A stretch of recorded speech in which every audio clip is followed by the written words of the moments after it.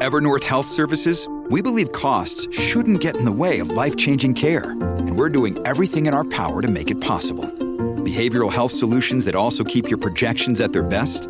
It's possible. Pharmacy benefits that benefit your bottom line? It's possible. Complex specialty care that cares about your ROI? It's possible. Because we're already doing it. All while saving businesses billions. That's Wonder made possible. Learn more at evernorth.com/wonder. Another day is here, and you're ready for it. What to wear? Check. Breakfast, lunch, and dinner? Check. Planning for what's next and how to save for it? That's where Bank of America can help. For your financial to-dos, Bank of America has experts ready to help get you closer to your goals. Get started at one of our local financial centers or 24/7 in our mobile banking app. Find a location near you at bankofamerica.com/talktous. What would you like the power to do? Mobile banking requires downloading the app and is only available for select devices. Message and data rates may apply. Bank of America N.A., member FDIC.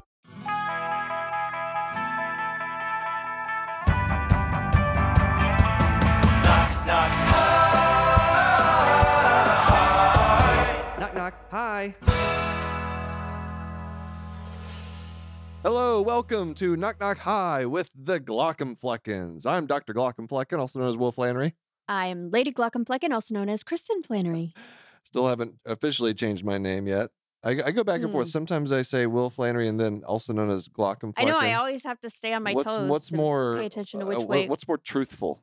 Oh, gosh. I don't know. I don't know. I mean, well, it depends on who you're talking about also. Like, to me, you're just always going to be Will. But that's true. You know, other people know you differently. We have a very exciting show. We do. Very exciting. We have Dr. Vivek Murthy. That's right. The U.S. Surgeon General. U.S. Surgeon General. Yes. And he's not a surgeon. But that's correct. It's not a literal thing. It's just like he's like the most important. He's like top doctor guy. Top doctor person. Absolutely. And he has been just talking about a lot of really important issues, obviously. But one of those things that he's been talking about recently is the loneliness. Yes, epidemic of loneliness. Loneliness. He did a college tour talking to young people about the importance of connection. And I really do think, like, you feel it. You feel just with news stories, things you see on social media. It's just like we're just not as connected. The pandemic obviously plays a role in this, but people seem at each other's throats a lot. Yeah, just this greater sense of isolation, I think, might contribute to some of the division that we have in the country because we're not connecting with each other. We're just fighting each other. So I like the message. I think it's an important one. So we talked to him a lot about that. And it has a huge effect on people's physical health, mental health. Yeah, it has a lot of relevance for people in the healthcare field. And we also kind of soft launched my my public service campaign. Yeah, we're gonna have to talk more about that. I don't know that I sign on to that. Hey, we'll see. We'll see what I run for. I don't know. Might House have of to Representatives, President. I mean, being on social media is one thing, but would you like to be First Lady of Glockenflecken? Who said it was gonna? Why wouldn't you be first man? I figured I'd be running for president.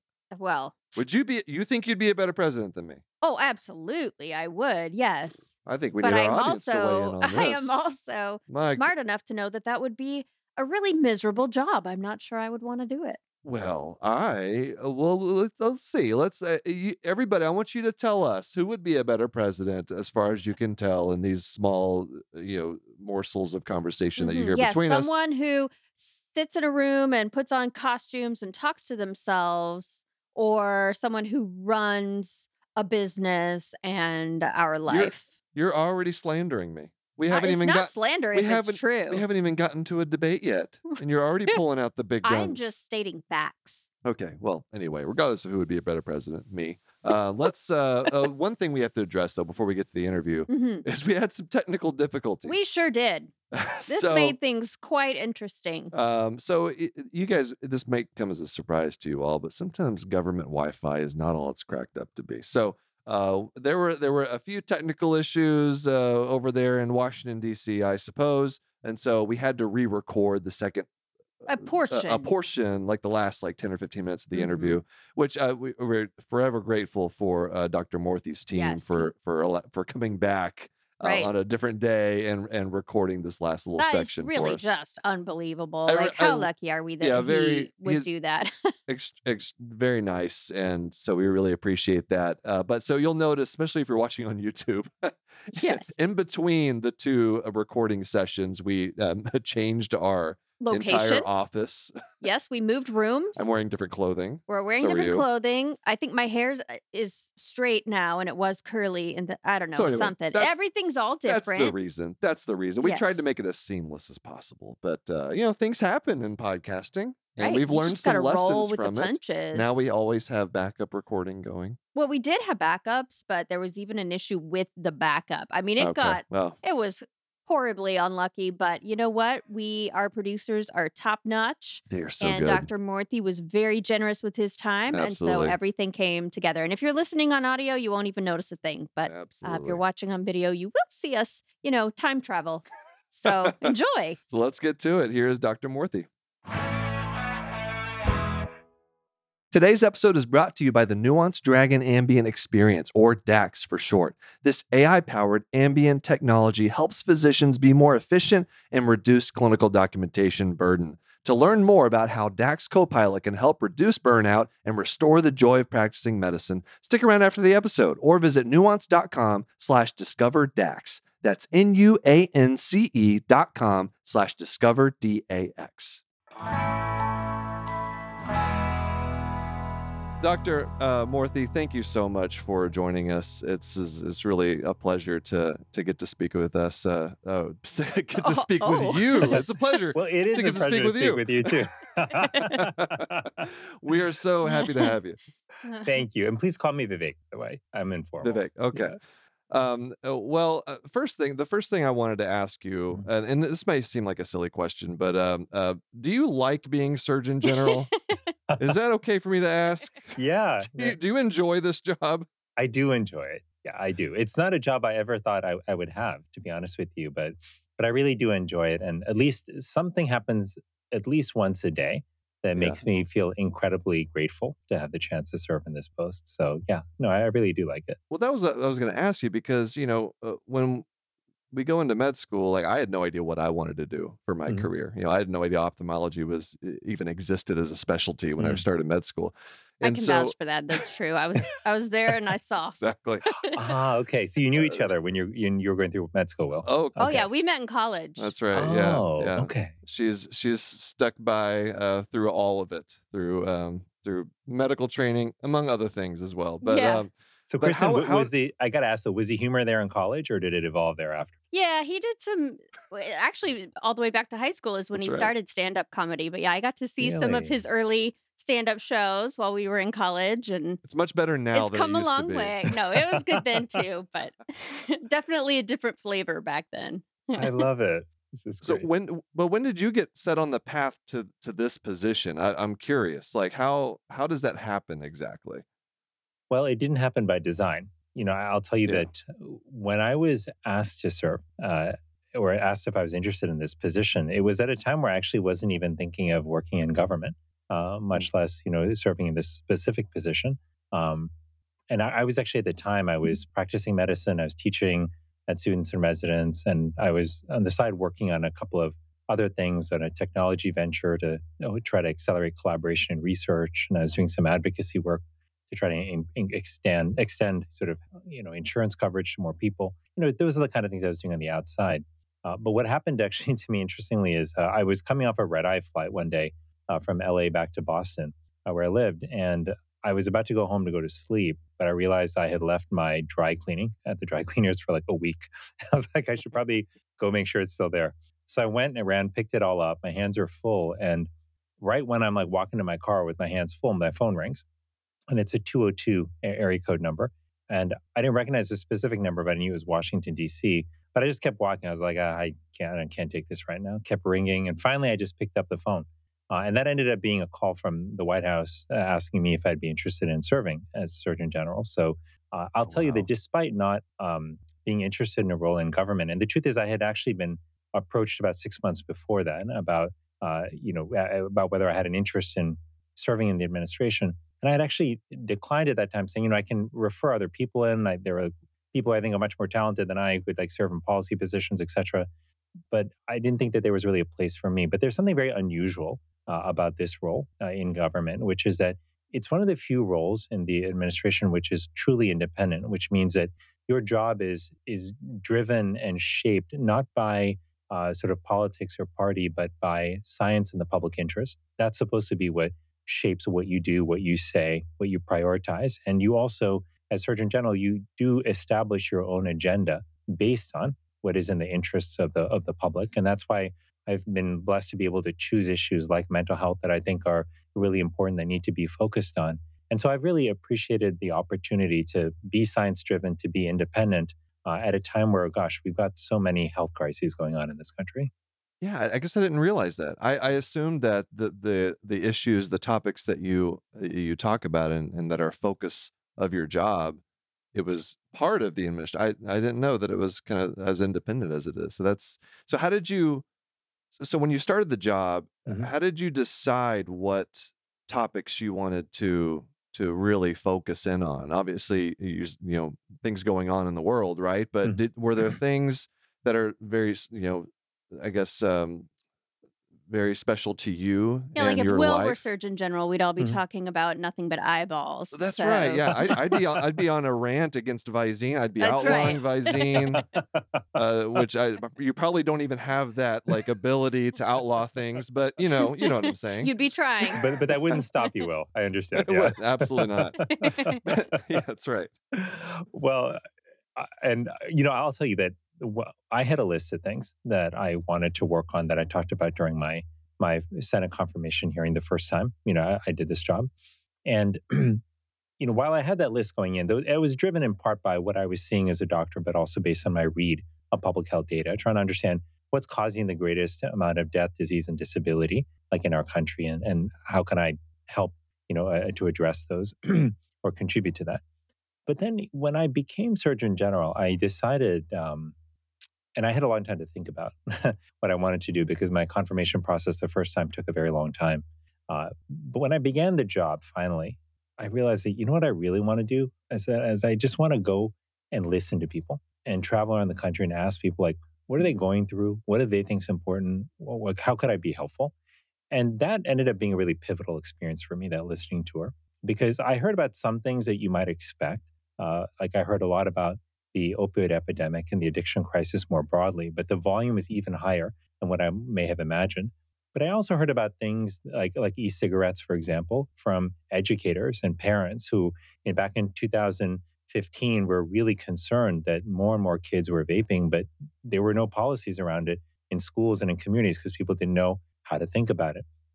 But then I heard about issues I didn't expect to hear about at all, which are issues like loneliness and isolation. And this wasn't just coming from older adults who maybe were at the later years of their life and who had lost a lot of family members and were living alone. I was hearing about loneliness from college students who are on campuses surrounded by thousands of other students, yet they felt like nobody really knew them for who they were and they felt profoundly alone. So those conversations really helped shape what my agenda was. So in my first term, for example, back in 14, 15, 16, and early 17, I ended up focusing on e-cigarettes, on the opioid epidemic, on broader issues related to emotional health and well-being. And my time my second term as Surgeon General, I came in during the COVID pandemic. So I certainly focused a lot on COVID in the beginning. But from the beginning, even before I started, I was particularly concerned about the silent toll it was taking on our mental health and about how mental health had been a long struggle in our country for years with rising rates of depression, anxiety, and suicide. COVID was making it worse, but it wasn't certainly the instigator of it. And so I knew that I wanted to dig into that issue and into trying to help address some of the root causes of what was driving the mental health crisis. Yeah, that's something that's very I was going to say near and dear, but that's the wrong terminology. It's something we are deeply familiar with, Yeah. because we've had a lot of kind of in a different way, but we've had a lot of major health crises as young adults.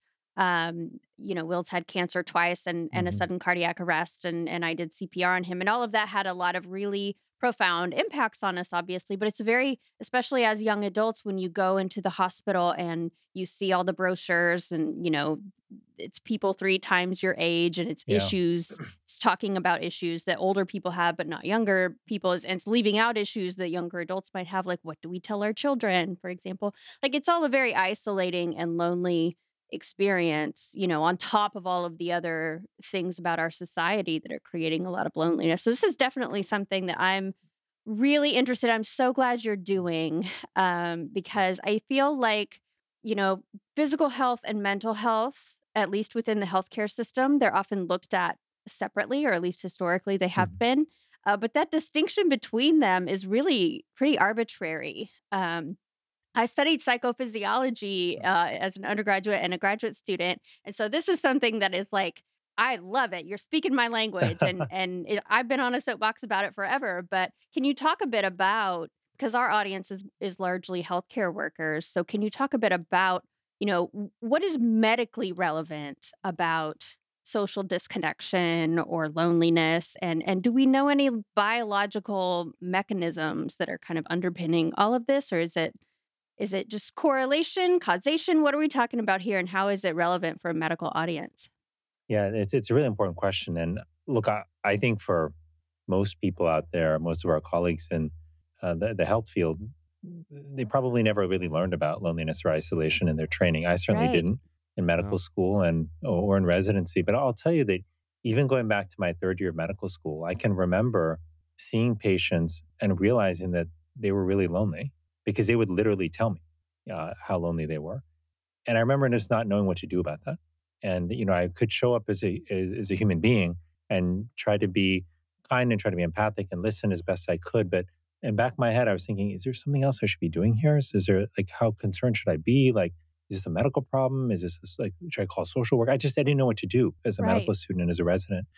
And, even though I was seeing it really commonly, it was only when I started doing a listening to our Surgeon General that I realized, wait, hold on. This is not just something that I'm seeing in my clinical experience. It's not just something that I've experienced in my own life, which I have many times as a child and later as an adult, the challenge of loneliness. I realized it was everywhere. So I started to dig into the science around it. I think 50 years ago, we thought about health as all physical. A couple of decades ago, there's more recognition that there's a second dimension of health, which is mental health. And now I think what we have got to recognize is that there's also a third dimension, which is social health. And our social health has a profound impact on our mental and physical health. And so it's a critical component we've got to pay attention to.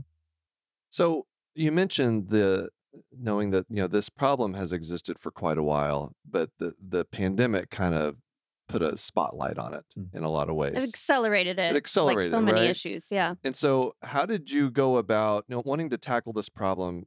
How do you navigate the big elephant in the room of the pandemic and fear and anxiety and that comes with that to develop a strategy to attack this problem and try to Yeah, it feels like such a Mm. huge issue. It feels like it can get discouraging to think about how many things need to change. We have a society that's built around really incentivizing work over people Mhm. sometimes, and a healthcare system that, is primarily focused on disease, not Mhm. necessarily the people with the disease. It just feels like such a Herculean task to try to overhaul all of this. So what are some manageable things that people can do to not be discouraged and to actually take action towards making some progress on these fronts, especially healthcare workers? mm, Well, you're right that addressing loneliness and isolation is a big challenge because there are a lot of societal underpinnings to the current crisis. But the good news in my mind is that there are actually steps we can take in our day to day life that can help us start feeling more connected today. And we can build on those to then create greater connection in our workplace, in our schools, in our neighborhoods and communities. But in our own lives, for example, just simply taking 10 to 15 minutes a day to reach out to and connect with somebody you care about can make a profound difference in how connected you feel over time. Second, making sure that when you're connecting with them, that you're actually giving them your full attention, that you're putting devices away and just focusing on them. that really Did you ups. hear that? That's right. This is a common It's like he's struggle. talking directly to me. I'm sweating over here. Kristen did I'm call going to you say out the there. Surgeon General told you to put your phone away next That's time I right. need to talk to you. Well, look, and it's something, Kristen, I've got to remind myself of too, because from time to Yeah. time I catch myself, talking, to a friend, but then somehow like my hand is reached into my pocket and I'm scrolling through like Right. my inbox or looking at scores on ESPN or something. And these are the things that we do, but they really diminish the quality of our interaction with one another. And so just even giving people the benefit of your full attention can really deepen that the experience of connection. And the third thing that I'd recommend, this is like a very small, simple thing, is actually pick up the phone when your friends call, right? Now, this seems like so basic, but a lot of times, like if we're busy, right? Or if we're Right. in the right space, whatever, we might just, I'll just call them back later. We silence the phone and then like we maybe put them on the list to call back when we have an hour of free time, right? Which sometimes takes weeks or months or never Right. happens. I've certainly done that. But I've since realized in the recent years that even if I just pick up the phone to say, hey, it's great to hear from you, Kristen. Can I call you back? I'm about to step into this podcast interview. And then I hang up and it takes all of 10 seconds. Hearing your voice and you're hearing my voice, it really does make a difference. Like we are so hardwired for connection. We're such magnets for it that even a little bit of high quality connection can make a big difference in how we feel. And lastly, I'll just tell you this. Look, I've just finishing this college campus tour that I've been doing called our We Are Made to Connect tour, where we've been visiting college campuses around the country to engage directly with young people on these issues of isolation and loneliness. And we actually introduced them to some of these simple techniques. But there's we launched in the fall on these campuses something we called our 5 for 5 challenge, which is where we asked college students to take 5 acts of connection, one per day over 5 days. And they could be really simple: expressing gratitude to someone, extending support to someone, or asking for help. And we actually usually do the first day's, challenge actually right there in the room with them. It just takes 60 seconds. We ask everyone to think of someone that they're grateful for. And what's interesting is I usually will ask people, raise your hand if you have someone in mind. Every hand goes up because everyone, regardless of how lonely or connected you feel, there's somebody in your life at some point who's done something for you that you feel grateful for. And then we actually ask them in that moment to actually pull out their phone and to compose an email or a text to that person and then to send it. And then we ask them finally to turn the flashlight on their phone after they've hit send and then to hold it up. And you see all of these rays of light go up, like in the room. And you start to realize that in 60 seconds, we can actually do a lot to actually help extend connection to other people. And they feel good and we feel good. This is how we start the process of building connection. And we can then extend it to our workplaces. I think about my residency training, for example. Like I trained in internal medicine. It wasn't an easy program. I would say we worked long hours, pretty hard, just like most residency programs. But I'll tell you this, every day when I came to work, I felt like I was coming to work with friends. And that's because of the very intentional effort that was made to create the kind of culture where we got to know each other, we supported one another, we looked out for one another. That really does make a difference. Our relationships are natural buffers for stress. And at a time where people are dealing with so much stress in their lives, from work, from trauma, from other sources, we need those relationships more than ever. And we can start building them with these small, simple steps. I'm glad you mentioned residency because it seems like we're in a time period where it's very hard for healthcare workers to get that connection with each other. The time constraints that people are under with staff shortages. Staff shortages, but also just the healthcare system that we're operating under, and the documentation requirements and prior authorizations, and so what would you tell physicians, nurses who have these constraints, like how in healthcare in 2023, how do you navigate that? How do you still maintain that connection with people in the face of so many barriers? Well, it's really important. I will say when I went through training, which was now, around about 20 years ago, I would say that the number of barriers to connecting with one another was less. And so I really feel for folks who are going through training right now, because I do think that the number of things you have to do outside of direct patient care have multiplied. the number of prior authorizations you have to navigate, which frustrates me and I know many others to no end. Just the amount of non-patient care related work. And and there often I don't think is enough of a priority placed on protecting time for trainees to actually engage with one another and get to know each other. That is really, really vital. But a couple of things I'd say to that. One is like to leaders of programs, residency program leaders, and hospital system leaders. It's really important that trainees not only hear directly from you about the importance of creating space to build social connection, but that you follow that up with actual space and time in the schedule for people to know one another. One of the things that my program used to do is on a regular basis, they would actually allow or facilitate a small group of us to come together and to actually talk through some of the challenges that we were encountering in the clinical setting, and to whether it was a patient who had coded and we had lost and we were still struggling with how to process that, or a patient that we had had a difficult encounter with. We were trying to figure out how to make sense of that. And so that those circles were ones where we not only processed, but we actually bonded with one another. And that was really vital. So, but that only happened because the program made it a priority and carved out time and space. Right. Now, there's a setting where somebody could look at that and say, hey, you could have been taking care of patients during that 1 hour that you're getting together. You could have been attending a grand rounds lecture. Look, why there could have been other educational value here. But that's where I think we have chronically underestimated how powerful and important those bonds are that we build with one another. It's not a nice to have. It's really a necessary to have. And finally, just for individuals who are going through this, who may not have a program yet that has this kind of time and space, I would just remind you that if you are feeling kind of lonely and disconnected from folks in your training program, it is highly unlikely you are the only one who is going through this. I know it seems like to all the rest of the world, like everyone's doing fine. They're posting happy pictures on social media. They're talking about like the great events and parties they went to and how great life is. But we now have got good data that tells us that behind the scenes, under the surface, people really are struggling. In fact, often the majority of people with some sense of loneliness and isolation.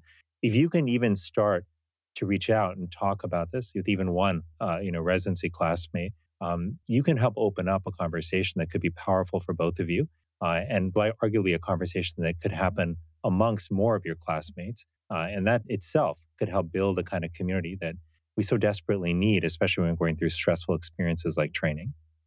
It's kind of a catch-22. I mean, when he was in training and I was there too, um, it's you have to kind of it's sort of counterintuitive because in order to create community, especially with medical training where you move around so much and all of your social connections are upended and you have to make new ones, it feels like you're just alone, and it's counterintuitive that you should reach out to other people if you want a community. It actually works best to try to create it, right? And then it's reciprocal. So you feel like you're waiting for people to reach out to you, but actually if you reach out to others, then very often they will reciprocate, and now you have something that's starting to build.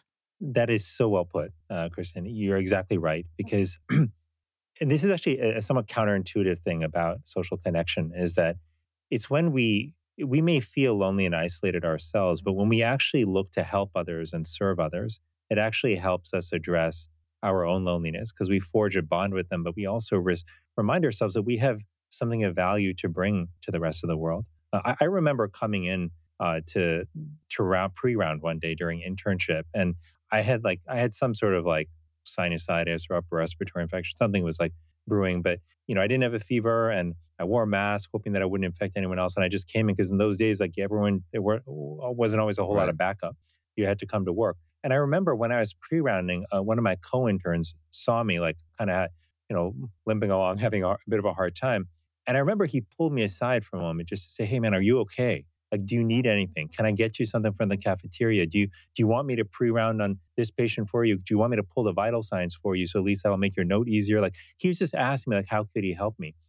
He probably spent in total about 2 minutes with me, 2 to 3 minutes before I thanked him and said, "Don't worry, man, I got it. I'll be okay. I'll reach out to you if I need any help, though." But 20 years later, I still remember that 2 to 3 minutes, right? I Mhm. felt so much closer to him. His name is Chadi Dumoulin. He's a cardiologist at Johns Hopkins now. But what a a powerful 2 minutes. And that is like one of the blessings that I try to remember is that it's not about quantity of time that we spend with people. It's about Right. the quality of time and our interactions. When I was in medical school, I remember a classmate of mine, her father got sick and he needed surgery. And we were all, the four of us, I remember in our clinical group, we were all, concerned about her. And we were also curious about what her dad's experience was like. And so we asked, I remember after he got through the surgery and everything, we asked her, hey, who was his favorite doctor in the hospital? All trying to, we'd heard all the stereotypes, of different doctors. And we want to know which Yeah, one, that's right. who did he bond with?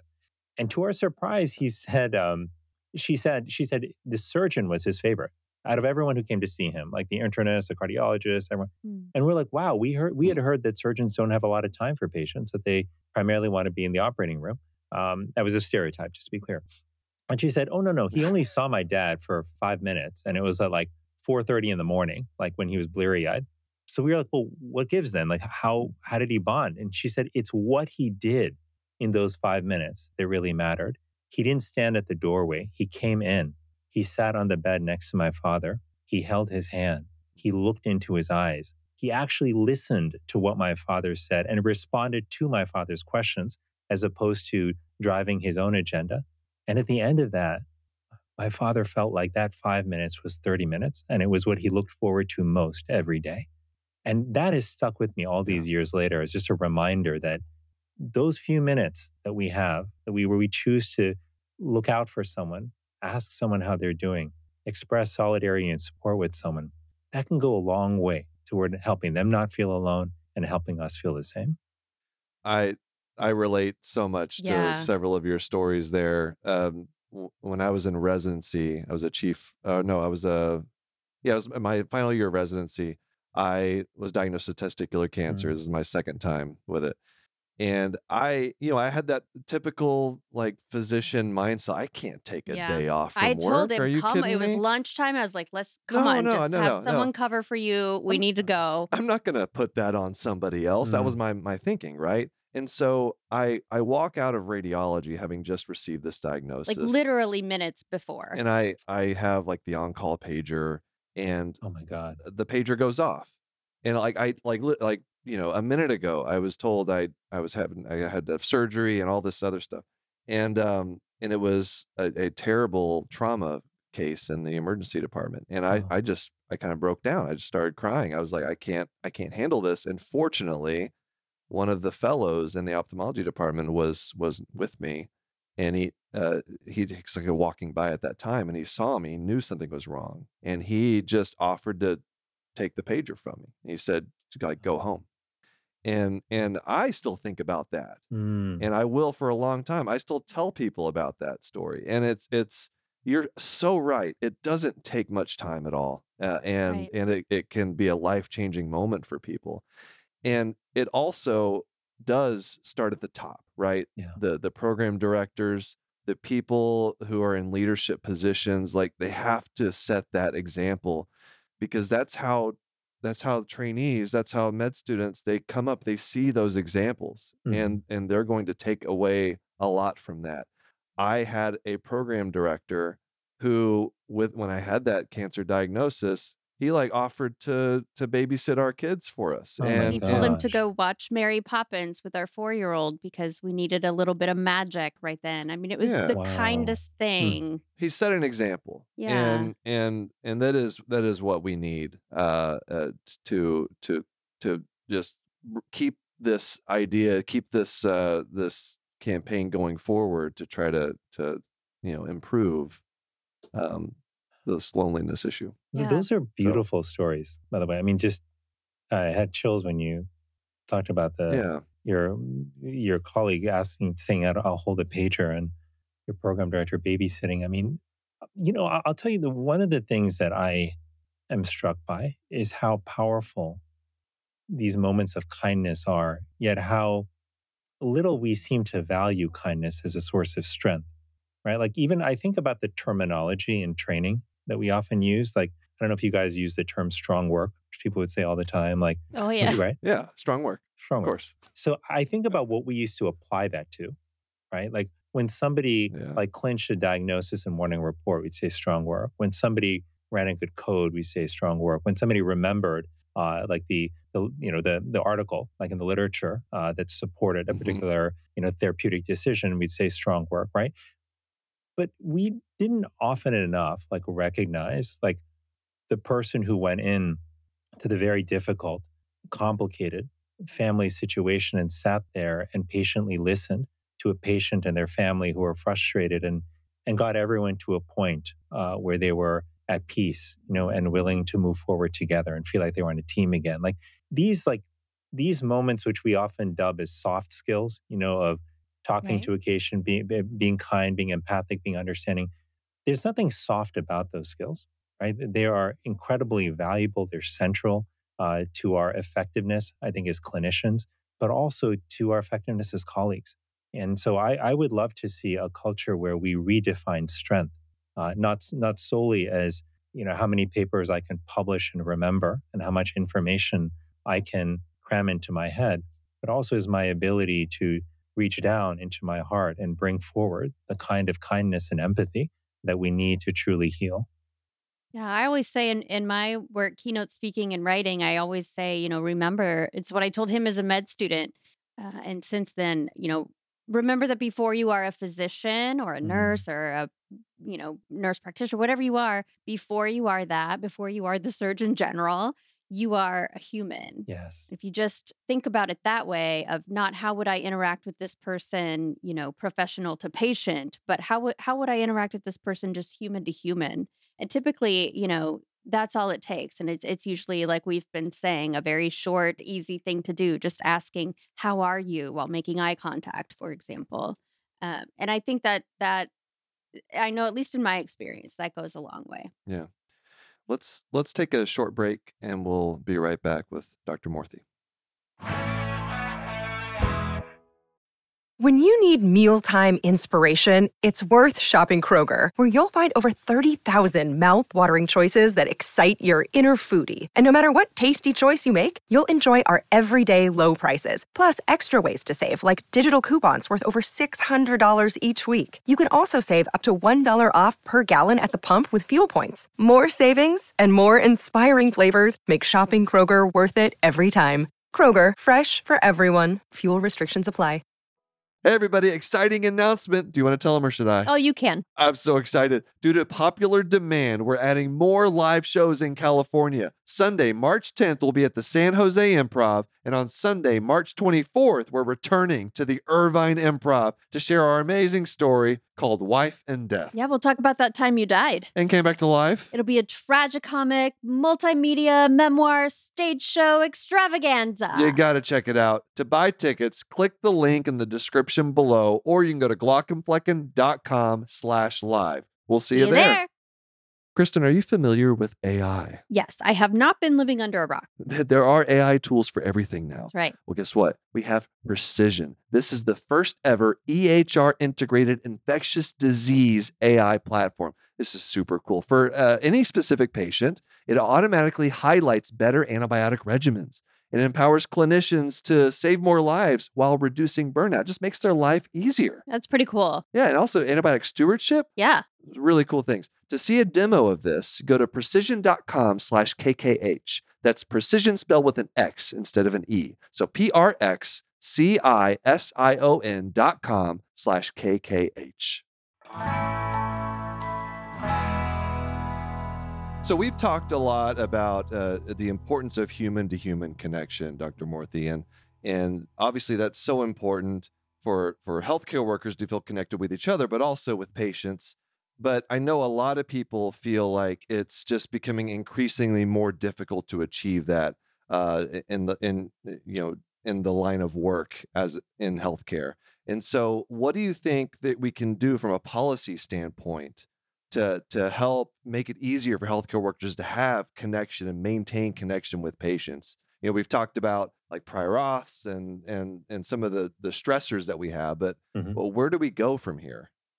Well, I think this is such an important question because the connection that clinicians have with their patients and with each other is a huge part of what fuels us in the work that we do. And cutting off that fuel is a recipe for burnout. And I do think that is what we are seeing. I think there are a number of things that we have to do from a policy perspective to more broadly support clinician well-being, and some of this will feed into human connection as well. I think number one, like we have to start rigorously, transparently, and consistently measuring the well-being of clinicians in our health systems. Mm. You remember that old saying that many of us were taught in medical school: if you don't measure it, it doesn't matter, and you can't manage what you don't measure. That is true here as well. If we truly believe this is important, the well-being of clinicians, we've got to measure it. We got to be transparent about it. The second thing we've got to do is recognize that safety is a really important and critical part of any work environment. And right now, a lot of clinicians don't actually feel safe in their work environment. 80% of clinicians during the height of COVID actually said that they had been verbally or physically abused at work. That is an extraordinary number. We've got to have better provisions in our workplaces to not tolerate that kind of violence, or zero tolerance policy in general that helps protect clinicians from harm. Another thing that we've got to do, though, is we've got to recognize that a lot of the stressors that clinicians are experiencing, they can hit us all in different ways. Some can result in burnout. Some forms of stress, and I would say even trauma, can result in PTSD. We have a range of impacts on clinicians that we've got to account for, and also make mental health care available to clinicians. Like clinicians are yes, they may be busy. Yes, they may be caring for other people. It doesn't mean they don't need care themselves. And right now, what many clinicians, tell us around the country is that a lot of times that care isn't even available.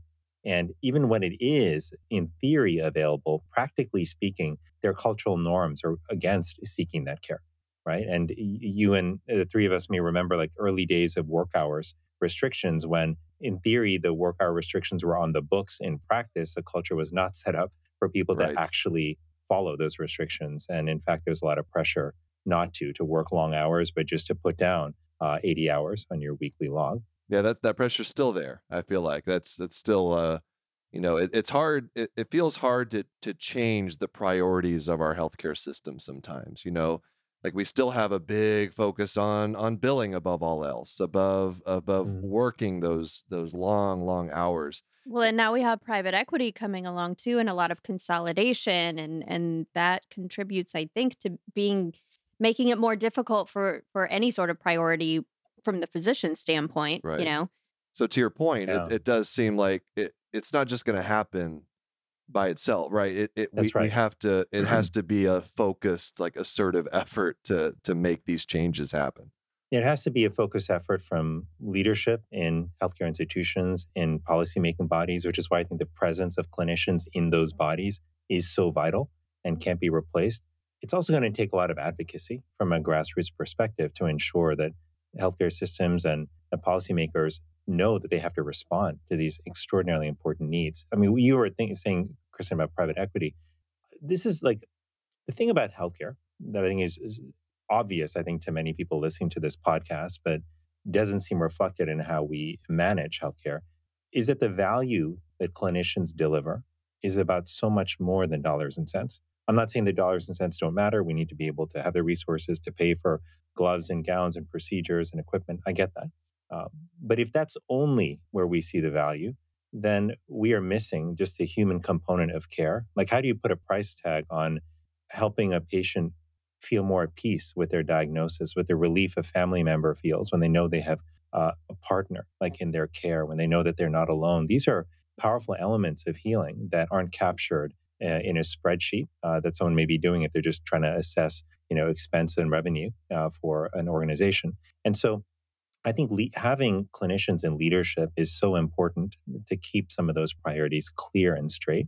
But last two things I'll mention to you, which I think are really important, is I do think it's essential that we change the quality of work that clinicians are experiencing. There's no clinician I've encountered who said, I really dreamed of going into medicine as a child so that I could chart. That's really what it's about for me. Like, nobody says that, right? Like, we do these things because, we have to, and we need to. So, we obviously need to keep good medical records. We want that to be available to people afterward. But the sheer imbalance in the system right now has gotten extreme. When I issued a Surgeon General's advisory on health worker burnout in 2022, one of the points I noted was that was a study actually that showed for every 2 hours that clinicians were spending with administrative work, they're only spending 1 hour with direct patient care. That's not the right ratio here, right? And it leads clinicians to miss the quality of work the patient care brings, the fulfillment and sustenance and connection with patients that it brings. But patients are also wondering, why can't I spend more time with my clinician? And they're not always clear, like where the attention is being diverted. So the quality of work matters, and that means addressing prior authorizations, which just sucks so much of the time and soul out of the practice of medicine. And a lot of times, like, they're put in place to restrict certain procedures or medications. And I get that you want to make sure that things are being prescribed or utilized for the right reason. That makes sense. Mhm. But I think we've gone well beyond that to a place where it has now become obstructive and damaging to care, which is one of the reasons it was one of the most important changes that we called for in our advisory. And we're happy now to be working with CMS, Center for Medicare and Medicaid Services, which is also now trying to push further along in advancing this effort to reduce prior authorizations. And we need the private sector, private payers to follow suit. But finally, I think the issue of how we build connection, it's influenced by all of these, by the way. If you don't have the energy to spend time and build connection with patients because your time and energy being sucked by administrative tasks that are duplicative, that are not contributing to patient care, that impacts your ability to connect with patients. But I think we can proactively do things that, like, whether it's helping to build and support peer support groups, like within the clinical system, whether it's creating opportunities for clinicians, especially in leadership levels, to talk openly about some of the challenges that they have had and are currently having, and to actually help and support one another in that process of overcoming those challenges. We need to build more fellowship, more community, and that's got to come from the top as well. That can be something we all do as clinicians ourselves, reaching out more, being, to others, supporting other clinicians who may be having a hard time, and just fundamentally recognizing that we're not the only ones who are struggling. A lot of clinicians are. But leadership in healthcare institutions have to also support this, have to make it a priority. And if they do, then I do think that we can build a strong, vibrant community of clinicians who can do better and more fulfilling and effective work, and who can build the kind of connections with each other and with patients that all of us truly want. I think we also have some models within the government that maybe we can look to for, lessons learned, whether it was here's some great things to do or here's, the way not to do it. But the issue of physician mental health after the pandemic, during and after, it reminds me so much of PTSD in, combat, in soldiers and things like that. And they would come back, decades ago, and we didn't even have the word for that, for what that was. Certainly no support, and there's definitely still a ways to go on that front, but we also have come a long way in understanding that condition and understanding that those people need support. And it's very similar in my mind for physicians in the pandemic, the things that everyone saw and had to do, and the ways that they were affected and their families were affected, and the amount of loss and tragedy and grief and all of these things. I think that it has some commonalities with that we could look to maybe look for some solutions as well. I think you're right, Kristen. I think there's a lot we can learn from how we Mm. manage the trauma and the pain that soldiers go through. There's actually a lot of overlap, I think, between the experience of soldiers and clinicians in the following way. I think both individuals who often approach their job with a sense of mission, who often have to endure very difficult circumstances, especially if you're going into, the theater of war, um, and who have to witness human suffering at levels that are unusual, and have to also experience pain themselves in the course of that work. All of that, and finally, when you experience all of that and don't always feel like people around you understand what you're going through, and you can't talk openly about it, that is really a setup for suffering.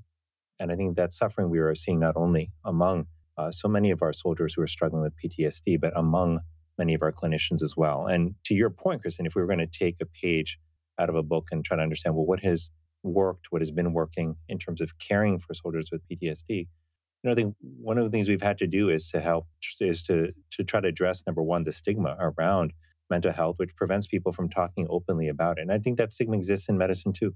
Among, like, we don't talk as openly among our colleagues about our own struggles, whether it's with mental health specifically or more broadly, our struggles with burnout and with coping with what we're going through.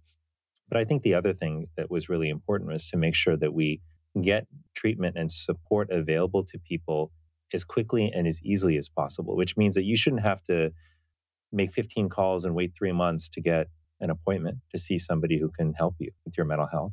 There should be a no wrong door policy here. And a lot of the feedback we were getting from nurses and doctors, from around the country was that, sure, I'd be happy to go see a clinician, but, like, when am I supposed to do that? I'm working 16 hours a day. When am I supposed to take care of my mental health? Some of them said, if you had a place where I could go in the hospital, a private room where I could have a telemedicine appointment and talk to a counselor, like right after my shift, right before my shift, or on my break, I would do that. They said, that's not the problem. The problem is the logistics. So I think you're right that there are lessons that we can learn from other sectors. And this, I think, should be our moment as a country to recognize that our clinicians, the people we have tasked with helping to heal those who are struggling, that they too need healing. They too need support. They're human as well. And so we owe it to them, I think, to provide that immediate support, but also to build a better healthcare system that can let them do what they came here to do, which is to spend time with patients, to take care of them, and ultimately to build the kind of therapeutic relationships that I dreamed of when I was a young child thinking about going into medicine. Yeah, I love that. Yep. Man. All right. Well, again, we want to thank you so much. We'll wrap things up here, but before we go, I do want to mention again the 5 for 5 Connection Challenge, and mention just where can people find information about this and bring it into their own lives. Oh, well, thanks for mentioning this. I've been so excited about this challenge. People can find more information about it at surgeongeneral.gov/challenge, and I'll tell you what it is. The 5 for 5 Challenge is where I have been challenging college students and now the whole country to take one active connection each day for the next 5 days. And that could be asking someone for help. It could be expressing gratitude. It could be extending support to someone who's in need. But these simple actions, you could take it 30 seconds or a minute each day. But if you do them consistently over the course of 5 days, they will leave you feeling better. And I'll tell you that one of the things that we do when we're on college campuses is I often ask the students to take on the challenge, but to start it right there. In the room while we're together. And they can do that. And in fact, for folks who are listening right now, you can do that right now as well. And by thinking about somebody in your life that you're grateful for, it could be anybody. It could be a friend who helped you out last week. It could be a family member who showed up for you at a time when you had lost faith in yourself and were just really doubting whether you had what it took. It could be somebody who helped you at a time where you fell short and you failed. And they helped you to see that, you know what, they still believed in you, that you still had what it took to move forward and that failure didn't define you. Whoever that person is, just think about that person for a moment. Just think about how you felt when they showed up for you. Think about how they lifted you up and how they believed in you. And then just take out your phone, and we're going to, this is a way to use technology for good, and just compose a text message or an email to that person. And just send them a very quick note. It could be a single line. You could just say, hey, I'm thinking about you. And I was remembering how you showed up for me that time when I was really having a tough time. Thank you for being in my life. It could be literally that simple. And then just click send. This is what we do. We are very grateful that you have spent some time with us today. Absolutely. Well, I appreciate and then again, that. with our technical difficulties. So thank you for putting up with that. It's no problem. I will say, if I spent any more time talking to you, I might just have to run for office. Oh boy! Oh my gosh! I'm warning you now, Kristen. And I'm feeling pretty patriotic right now. I don't know. Oh my gosh! If Kristen gives you the green light, I was going to say you might have to give me your wife's phone number and have to have a chat about that. Well, I'm just throwing it out there. I think we could use more people like both of you in government and in office. Hey, so if you're so inclined, I think it would be maybe a huge you're the public one. service. I'll support you. Why don't we I mean, that's the real secret behind all of this. He's just the pretty face. I'm really the brains behind the operation. That's right. All right. Well, thank you again so much, Dr. Murthy. It's a pleasure to talk with you. Oh, so good to talk to you both as well. I'm so glad we did this. Hey, Kristen. What's up? Name something that's like crusty and flaky. A delicious croissant. I appreciate your optimism. Yeah. Yeah. You know what I was thinking? What? Demodex blepharitis. That is not as delicious. Do you know what these little guys are? What? These are Demodex mites. Yeah, that's not They're cute fun. though, aren't they? Those ones They're are cute. If you have red, itchy, irritated eyelids, you might be surprised to find out that it's a disease called Demodex blepharitis caused by these little guys, Demodex mites. Do you ever see those in your clinic? Yeah, occasionally. It's not uncommon. Are they that cute when you see them under the microscope? Not quite. All right, but you That's can too make an bad. appointment with your eye doctor and get an eyelid exam where they can help you know for sure if what you're suffering from is Demodex blepharitis. To find out more, go to eyelidcheck.com. Again, that's EYELID check.com to get more information about Demodex blepharitis and these little guys, Demodex mites. Okay, let's take a look at a story that was sent in by a listener. All right. We got one that's I know I'm gonna love it. I haven't read it yet, but I've seen the first line of it. Ready? Okay. You'll understand pretty soon why Okay. I like it so much. Hit So me. this is from Lori, a fan. Lori Okay. says, "Hi Doc. 3 years ago, my retina detached. Oh, there it is. There it is. I had the floaters, the flashes of light, and then the dreaded black curtain started." That's definitely, bad. that's retinal detachment No written good. all over it. I immediately see my ophthalmologist. He says, "You have a giant tear in your retina. Macula is on." So what that means is the macula is the center of your retina. Okay. If the macula is off, like That's it's detached, even worse. it actually means you can wait a little longer to reattach it. Oh. If the macula That is makes no on, sense. well, because if the macula is on, that means it's detaching and you don't want it to spread to the macula. So Okay. you got to go quickly to try to prevent the macula Gotcha. from detaching. Okay. So anyway, just think macula on is like more of an emergency for something that's already an emergency. Okay. All right. And so that's what this person has. Yes. So they said, the doctor said, giant tear, macula on, you need to have surgery today. Today. I need to send you to the only surgical group in Santa Barbara that works on retinas. They will be doing the surgery. I head over there and get the tests and a prescription for some pre and post surgical meds and am told to go to the hospital's eye surgery building at 5 o'clock in the afternoon. Well, now that's odd, right? 5 o'clock surgery for an Well, it's ophthalmologist. an emergency. You got to do it. All right. Fast forward several days later, my insurance says we can't cover this claim because you didn't get a prior authorization. And further, the surgical group that you should have gone to are in Los Angeles. Yes, they expected me to drive to LA as I am actively going blind. Yeah. This all happened on the Friday before Memorial Day weekend. So you can Of imagine the course. traffic. Yes. How ridiculous is this? Very ridiculous. So ridiculous. And it's not, I've heard stories just like that. Yeah. Even like There's more no common egregious. sense built into this. Like, I heard a story of a firsthand from somebody in Colorado who they had to send a pediatric patient for a transplant to California, even though there was a team in Colorado that does it. But because of insurance and who they contract with, had to be sent that is so across the country. stupid. And how is that good for patient care? Making this transplant wait. Lori, you're getting us riled up here. I know. All I right, thought we're supposed to be comedy podcast.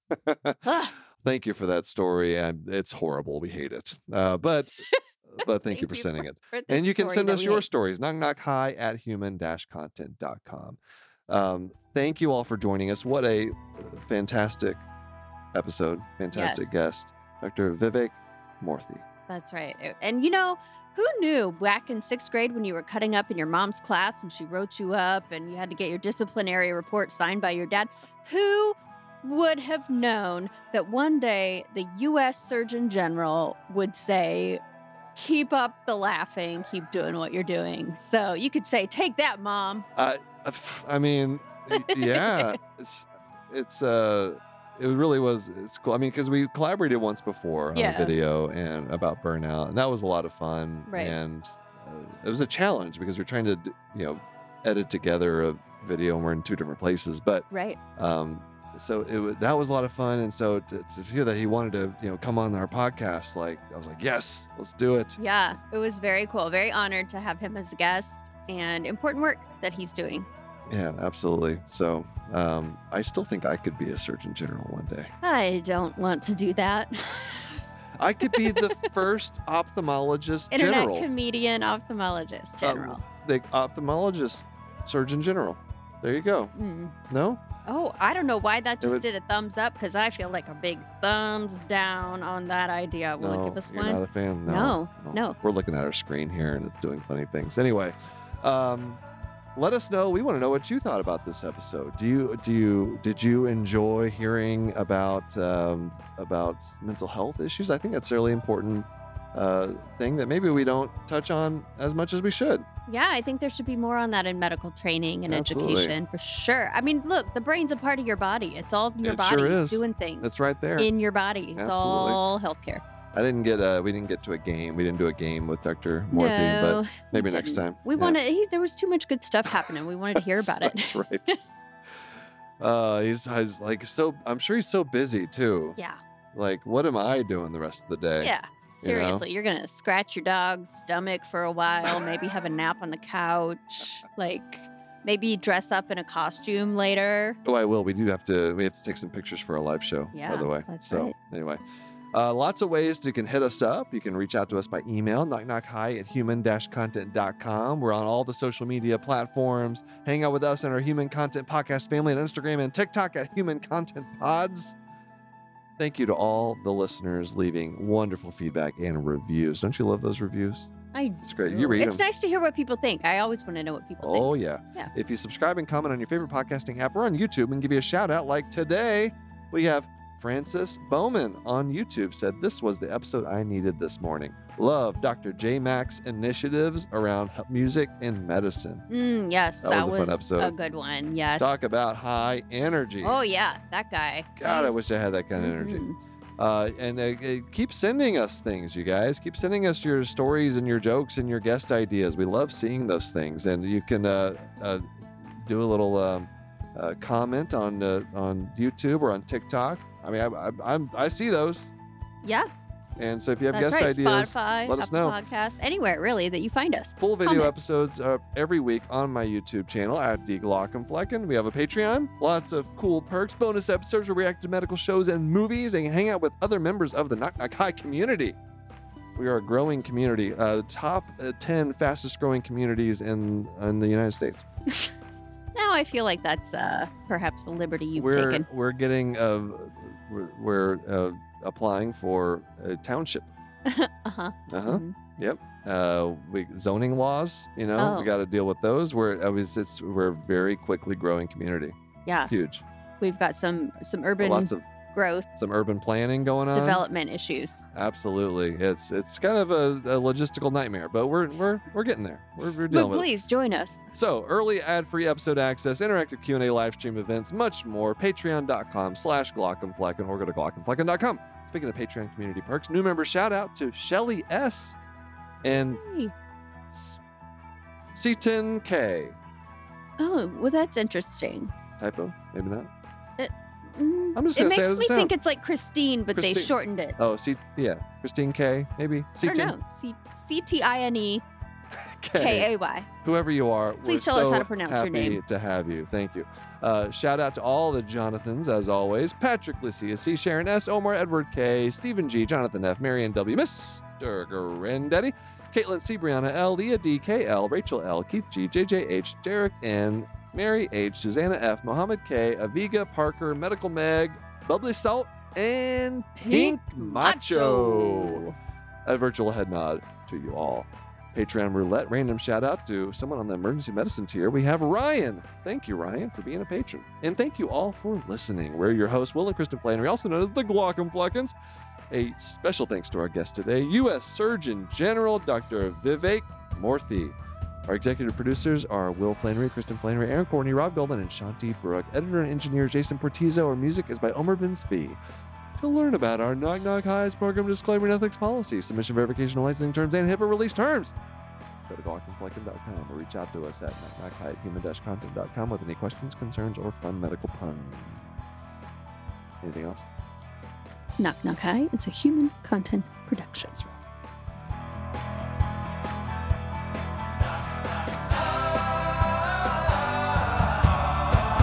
Knock knock. Goodbye.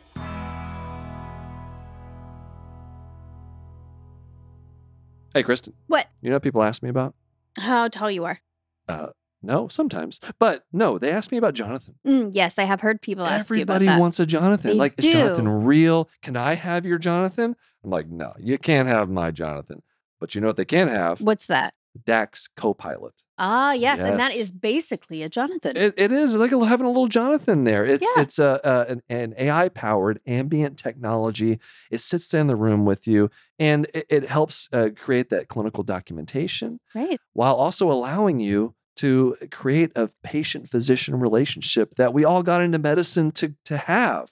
We all want that. That's right. Nobody got in to start writing notes. That's right. And it is right now, everyone feels overwhelmed and burdened by all this clinical documentation to where work-life balance, it just seems unattainable. Right. So to learn more about the Nuance Dragon Ambient Experience or DAX Copilot, visit nuance.com/discover DAX. That's NUANCE.com/discover DAX.